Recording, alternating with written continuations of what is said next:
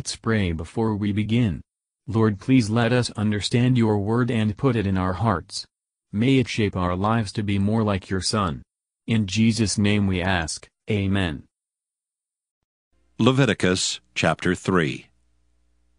And if his oblation be a sacrifice of peace offering, if he offer it of the herd, whether it be a male or female, he shall offer it without blemish before the Lord.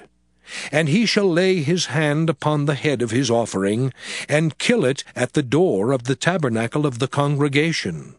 And Aaron's sons, the priests, shall sprinkle the blood upon the altar round about.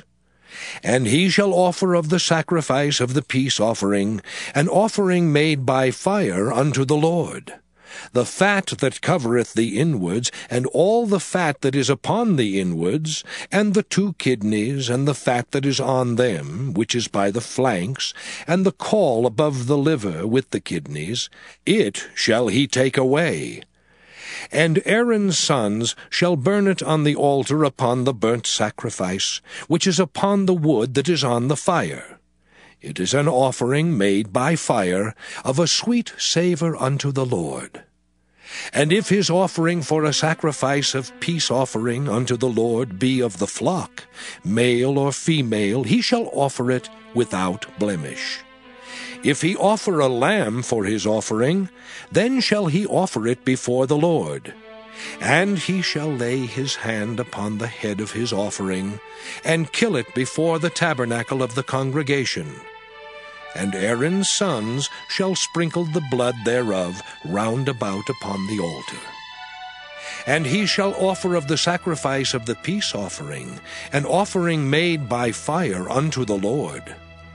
The fat thereof, and the whole rump, it shall he take off hard by the backbone, and the fat that covereth the inwards, and all the fat that is upon the inwards. And the 2 kidneys, and the fat that is upon them, which is by the flanks, and the caul above the liver with the kidneys, it shall he take away. And the priest shall burn it upon the altar.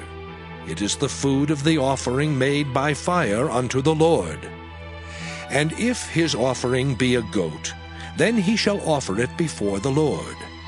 And he shall lay his hand upon the head of it, and kill it before the tabernacle of the congregation.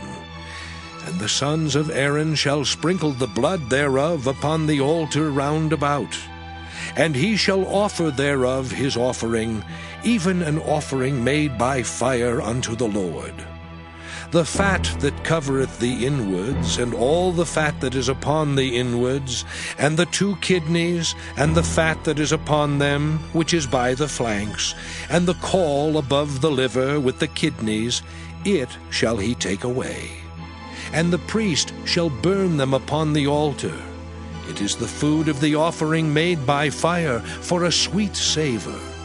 All the fat is the Lord's. It shall be a perpetual statute for your generations throughout all your dwellings, that ye eat neither fat nor blood. Matthew Henry Commentary on Leviticus chapter 3.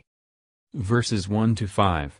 The peace offerings had regard to God as the giver of all good things. These were divided between the altar, the priest, and the owner. They were called peace offering, because in them God and his people did, as it were, feast together, in token of friendship. The peace offerings were offered by way of supplication.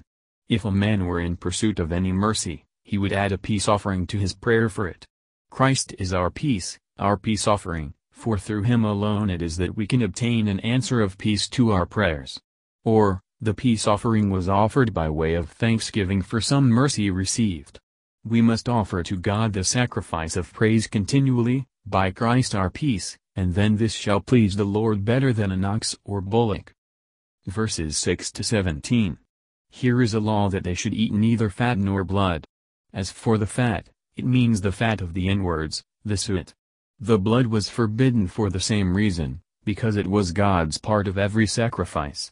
God would not permit the blood that made atonement to be used as a common thing, Hebrews 10 verse 29, nor will he allow us, though we have the comfort of the atonement made, to claim for ourselves any share in the honor of making it. This taught the Jews to observe distinction between common and sacred things. It kept them separate from idolaters. It would impress them more deeply with the belief of some important mystery in the shedding of the blood and the burning the fat of their solemn sacrifices. Christ, as the Prince of Peace, made peace with the blood of his cross.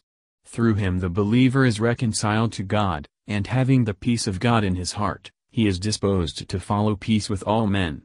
May the Lord multiply grace, mercy, and peace to all who desire to bear the Christian character. Hello, we are Mark and Perla Lambert and we are the ministers of Jesus Answers Prayers. If you like this ministry, please help support it. Your contributions will be used to help others. The link to donate is found in the description below. Thank you and God bless. Thank you for listening, and if you liked this, please subscribe and consider liking my Facebook page and joining my group Jesus Answers Prayer.